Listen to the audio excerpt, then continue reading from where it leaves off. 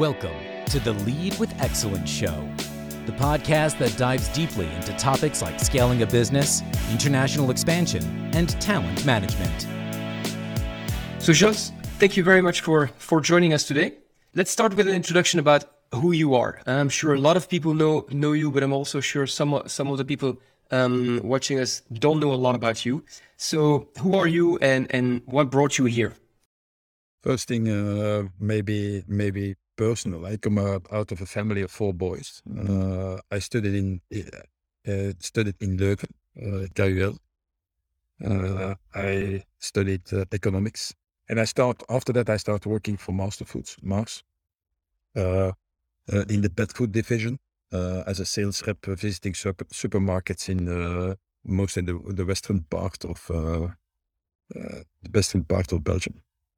Why I choose for Mars? At that moment, I had different opportunities, but the people that were doing the interviews were inspiring me. So that was the main reason why I took the decision to go for Mars, Master Foods. I had the opportunity in Mars to do a lot of almost all sales and marketing jobs that are possible. I did it. I worked there for 10 years, and I left there as a marketing director for the Benelux in pet foods. Then after that, I joined Kraft Foods, now Mondelez. The name is now Mondelez.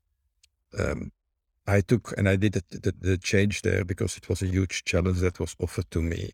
In fact, a new competitor came into the market for Kraft, and that was for them quite risk. Was a risk to disturb their business quite heavily. So it had to change completely, and I will come back afterwards on that. But it was a real challenge, and I took it for the challenge. Because even if people at Mars said it's not the right culture for you, but nevertheless, I took the challenge. So it was also there. I stayed around 9 years. But first I started locally as a commercial director. Afterwards, I went to international, and that was a staff function in the international structure of Kraft Food. And I was alone. I had to write down the strategy for Kraft Foods for how to approach international retailers, and also and I wrote this and I implemented it afterwards.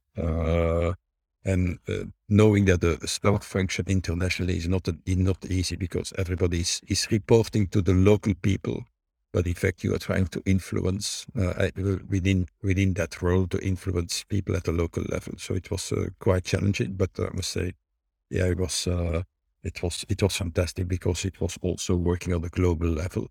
So it gave the opportunity to meet a lot of people all around the globe. I did that also within a few years. Afterwards, I came back to Belgium, and that the main reason we're there for doing that was for family reasons. I think family is also important, even if you are a businessman. So I came back and I joined Quickstep, where I was vice president sales marketing worldwide. I did it for around a year. I had some discussions and some problems with the CEO at that level, and again, that is not so important what the content of what was more on marketing strategy on the cycling team. That's the reason why I left there. What I believe the sensibilities of private was almost a private owned company, and I think that is also something that private owned companies have some specificities that you should be aware of when you join them. Then I was asked to join Base as a commercial director, and I was personally attracted to the new business, because it was at that moment a very hot business, telecom. And for me, it gave the opportunity to go back to basics, what I learned in fast moving, to apply again in a completely different world. I had also there the opportunity to grow and to become the CEO of the company. After a few years, I proposed to sell the company to Telenet, and that was also executed. I didn't stay at Telenet even if it was offered to me. My ambition was to lead the company and not to be the second man in the organization, even if Telenet is a fantastic company. I took there then again a new challenge, and I became CEO of VOO, who is a cable company in the southern part of Belgium. Probably a lot of you know that company. But it was said to me by my friends, this is suicide, going to an environment where it is first as a Flemish speaking guy, role manager, going to the heart of Wallonia in Liège. Secondly, it was the owners of the company is public, so it was saying, how will you will never survive in an environment like that. But nevertheless, it was a fantastic experience. I learned a lot. Again, you learn to have different stakeholders, and it was not always easy. But bottom line, VOO was in a difficult situation because it was a small telecom operator, but on the other side, they were not making cash. And in fact, in 4 years, we were able to turn the company into a positive cash delivering company. And then also was decided by to sell VOO. Then they offered me the job of CFO of the group Netis. What is the group above? No, first I forget something. Also, at the opportunity when I was there, they asked me to lead the Walloon newspaper, and the newspaper is called L'Avenir. And in fact, they asked me to restructure that company. They were in a very difficult situation, first financially, and secondly, they were not prepared for the future. It was paper based, and the focus was on paper communication, and so that also needed to be reorientated.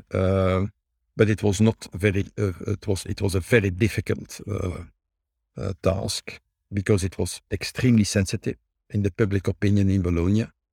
And also politicians were involved. I was asked several times to speak in front of the Walloon Parliament. I had interviews with all the Walloon ministers because they wanted to intervene in the company. Because you should know, for a politician, the press is huge, and is the way they try to shine and to communicate what their vision is. And so that was quite difficult. But bottom line, we finalized the restructuring, and we set it back on track. That as between brackets. Then at the same time, also I forgot to say that I was also asked to join the board of directors of Bpost.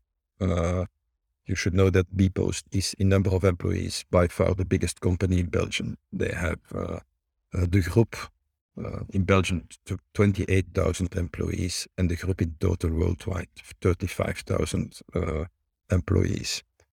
I was asked to be there as a director.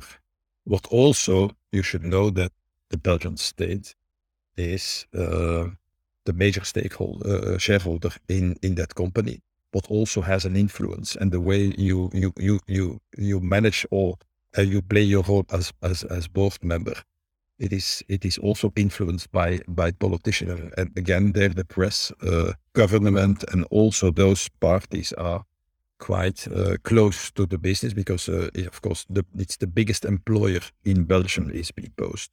So it is something that is watched with glasses in detail by all politicians. Then to come back on Netis, also there, I then, when we decided to sell VOO, they asked me to become the CFO of Netis, the mother company of VOO. I did not accept that role because at that time also had the opportunity to join RSC Anderlecht, which is a professional football team in Belgium, a well-known team in Belgium. And I must say it was a dream when I was a boy to lead one day a professional football team. And I must say I said yes to that opportunity, and it was fantastic. On the other side, I learned also there a lot. You should know that football is emotion. The problem is that the way companies or clubs like that are managed are also driven by emotion, what is not the way I learned to do business in my previous companies. So I also decided to leave that company very recently, and a few days ago, I left RSC Anderlecht. The question that is following immediately is what is next. I would say I'm there a dual. I'm in a crossroad.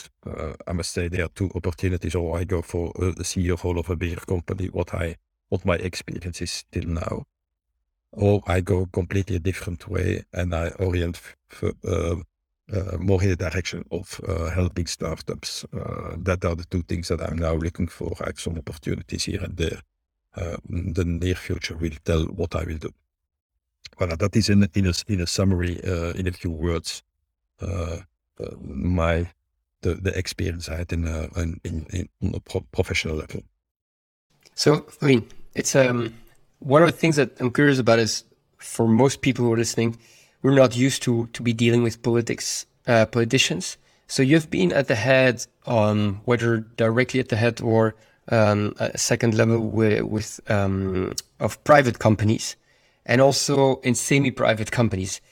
In your day-to-day as a leader there, what's the difference? Or how do you, I mean, you talked about Bpost, you talked about VOO, you talked about a number of these companies compared to a base or craft. What's the difference for you in your daily life? Yeah, the main is the impact that the outside world has on the way you operate and you manage a company. If you look to a 100% private company, the shareholder is driven by mainly financial results. Let's not say only financial results, but financial results, of course, are the key element. In companies that are not 100% private, it is different. So there are other objectives. And again, I understand it. It's not that it is wrong, but you should know that if they are privately or publicly owned or partly publicly owned, that they have other objectives. If you look to VOO and the company and the mother company, what they are looking also is what we can do for the communes, and what are elements that decisions that are maybe in a private company should not be taken like that, are taken in or are suggested or are proposed to the board of directors is proposing this to the management. Then if you take it or not is something else. But you feel that there is a pressure coming from outside that you have not in 100% private owned companies. And what is the key reason for that is everything is driven by public opinion. And that is driving, and public opinion is the press. And so that is driven, and politicians, of course, they live on what the public opinion is thinking. So that is influencing what the decision, or is the influence they try to influence, or they influence the management in the execution of their plans. What is not always very simple. You can get, and I had it in the past, like I explained, you can have a call from a minister and say, okay, what are you doing there? Can you not change? This is dangerous for us because that or that or that. So that is happening. Is that the reason why that you should do that is something else, but at least there is a kind of at least attempt to influence decisions or strategies that you're following as a company. And I tell you, it's not always simple because don't forget the press is playing there a role, and you can also as a management. And I come back on when I did a restructuring of 11 years. The press is also influenced by a lot of people around the company, and is putting the management not always in a very nice light, and they have sometimes negative appreciation of what you are doing, and sometimes with an interpretation that is not always 100% correct. I can imagine. So, looking at the different companies, and I mean, what you mentioned about Base, the restructuring, for example, of VU and so on. What, in your opinion or experience, is one or the two things that are usually missing before you enter that company? So you had to restructure a number of them. What was at the root cause of this?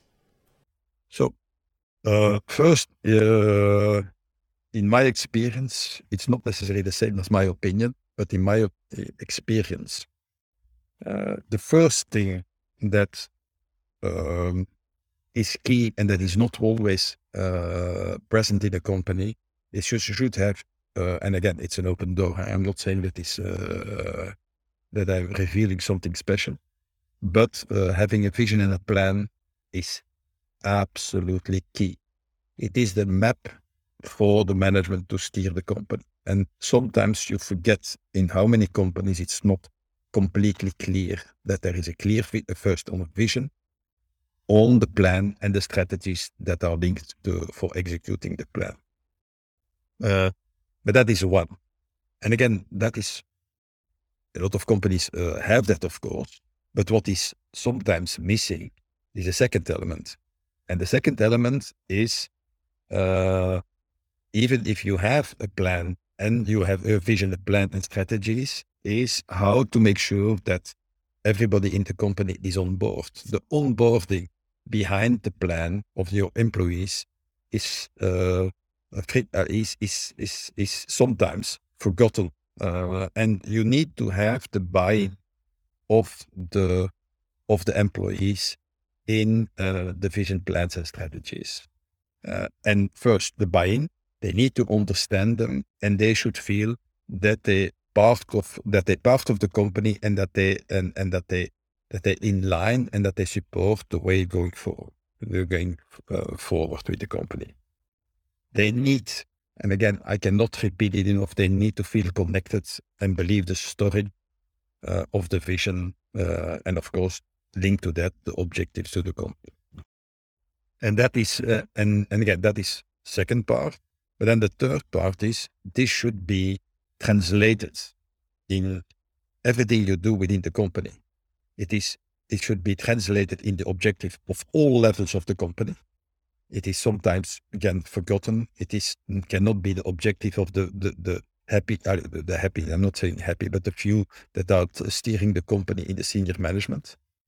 But it should be part of every level in the organization, and the objectives of all employees in the company. But then linked to that, you should always continue permanently to include it in all the communication you do towards the employees. It's permanent repeating is key, because people forget very quickly. So that is for me the single first thing that I believe, in my experience, could be improved in a lot of companies. In some companies that I managed, that I saw when I entered, that it was not implemented like that. Second thing is, what I see also in companies is that HR is seen as the department that is managing the human cost of the company. And that is in my opinion, is not the right way to look at the employees. And the translation of that is that you see that the head of HR, whatever the name of the role is not represented in the management team. I believe it is key. And if you believe in people, and what is my opinion is that HR should be not the one, the department that is managing a cost. It is a department that should manage the capital, the human capital. And that it's a completely different mindset.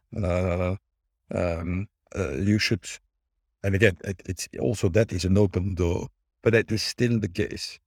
In a lot of companies, in several companies, you see even today that, for instance, roles and responsibilities are not clear to the employee.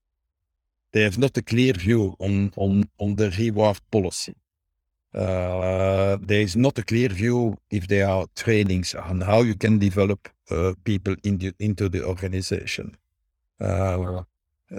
Also coming back to the compensation, is there a compensation policy that is clear to everybody, and it should be transparent. It should be communicated, that is linked to performance and potential. And if you do that, people are less focused on their salary and their package. It is if they know it is fair. It is, and again, people don't work for only for money. Forget that it is not. It is something. If they feel it is fair, it is not of their concern, and that is what you should do. If people feel that they are well treated and that there is an objective way of giving them the opportunity to grow in the organization with a package, or in the organization with trainings, it is not the key element that they discuss with you. When I enter the company, I would not say the name.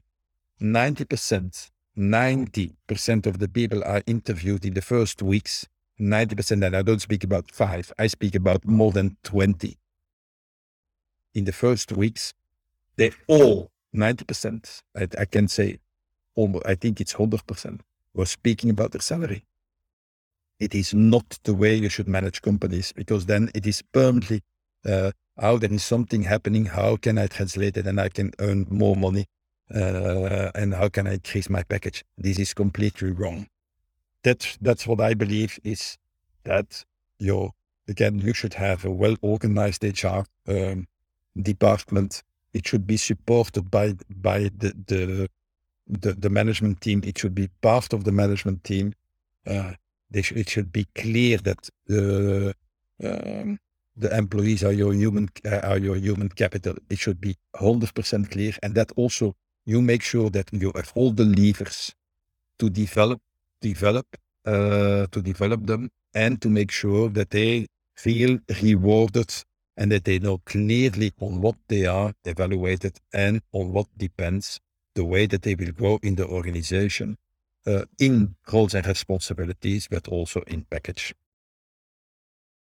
Okay, good. Now, when we prepared this interview, you mentioned a few very concrete examples of how you went from this vision that you set up very clearly in the beginning for the company, and how you basically made sure you as a CEO, this vision went down through the ranks, right? So can you share some of these anecdotes? Because I think this is also one of the biggest ways that you as a CEO have helped the companies. First, I was telling in my introduction, or in the introduction, that I joined Kraft Foods, the company that is selling Côte d'Or, Milka, Philadelphia, and so on. But the key business of Kraft is chocolate. And a new Callebaut cream came back on the market, and everybody was scared, and everybody was felt insecure about the future. What we have done is we made a plan together with the people. Is how we're gonna survive and how we're gonna win against Callebaut. We developed a plan, and that was called Kill Them on the Beach. And it was something that all the people in the organization felt, and we explained what we would do. We could not give them the opportunity to be successful in Belgium. And I tell you, everybody in the company was convinced that we will survive, that we would win the battle, and that we will not lose what was anticipated in the plans, that we would lose 50% market share. It never happened. And again, it's how you can bring people on board behind the plan, make them enthusiastic, feel that there is the opportunity to win. And it worked very well. Callebaut doesn't exist anymore on the Belgian market as a consumer brand. So that is one. Another one is that was when I was working also for Kraft, when I did an international job. I was proposed to manage Walmart for Kraft Foods. Walmart is the biggest retailer in the world. And the team managing Walmart, the international part, they didn't feel very, very good.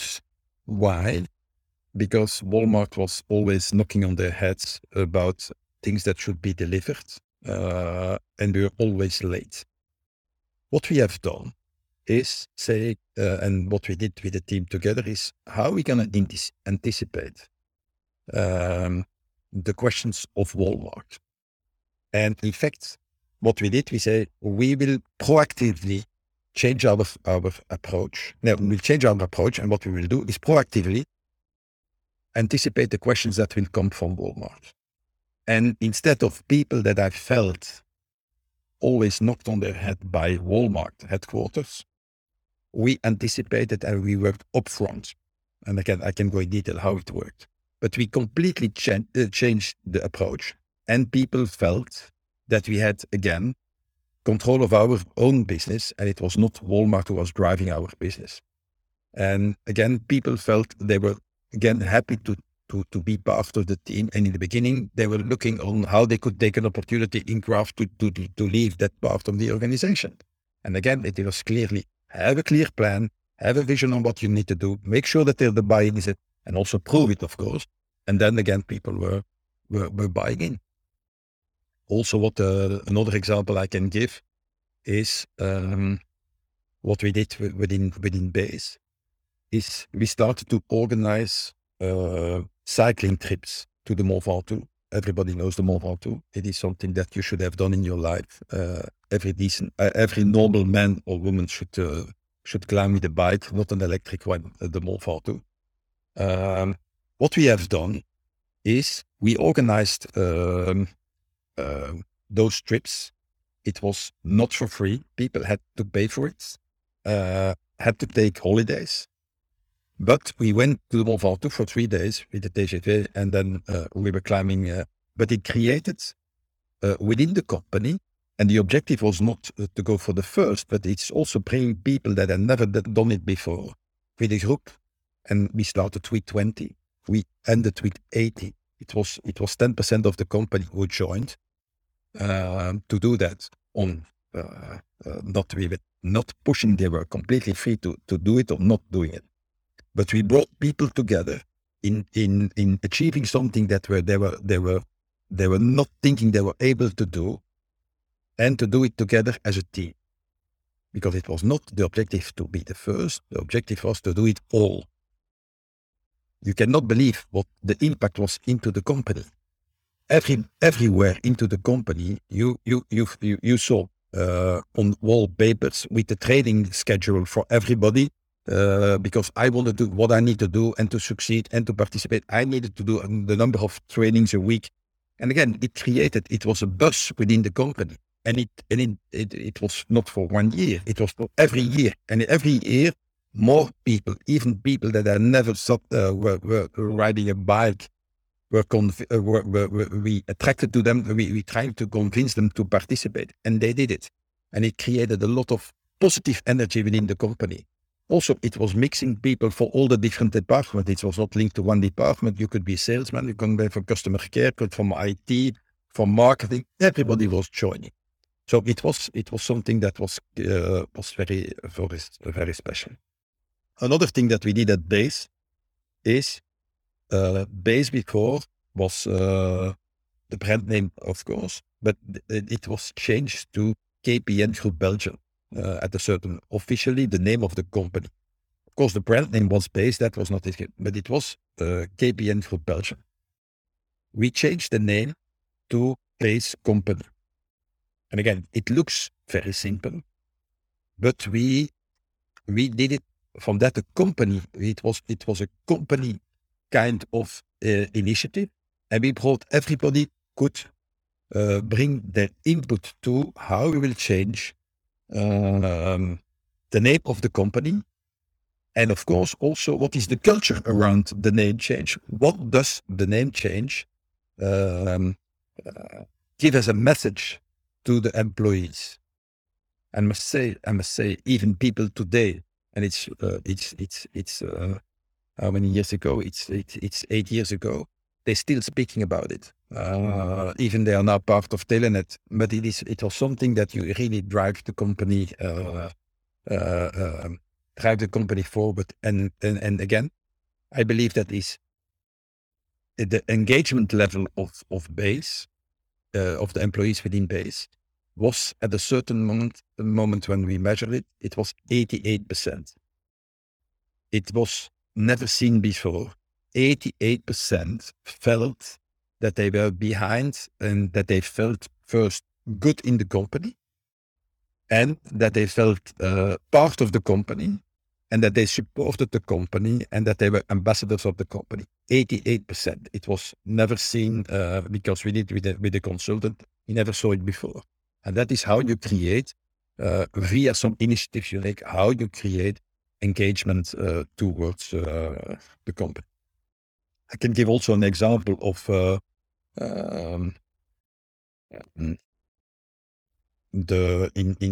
within VOO.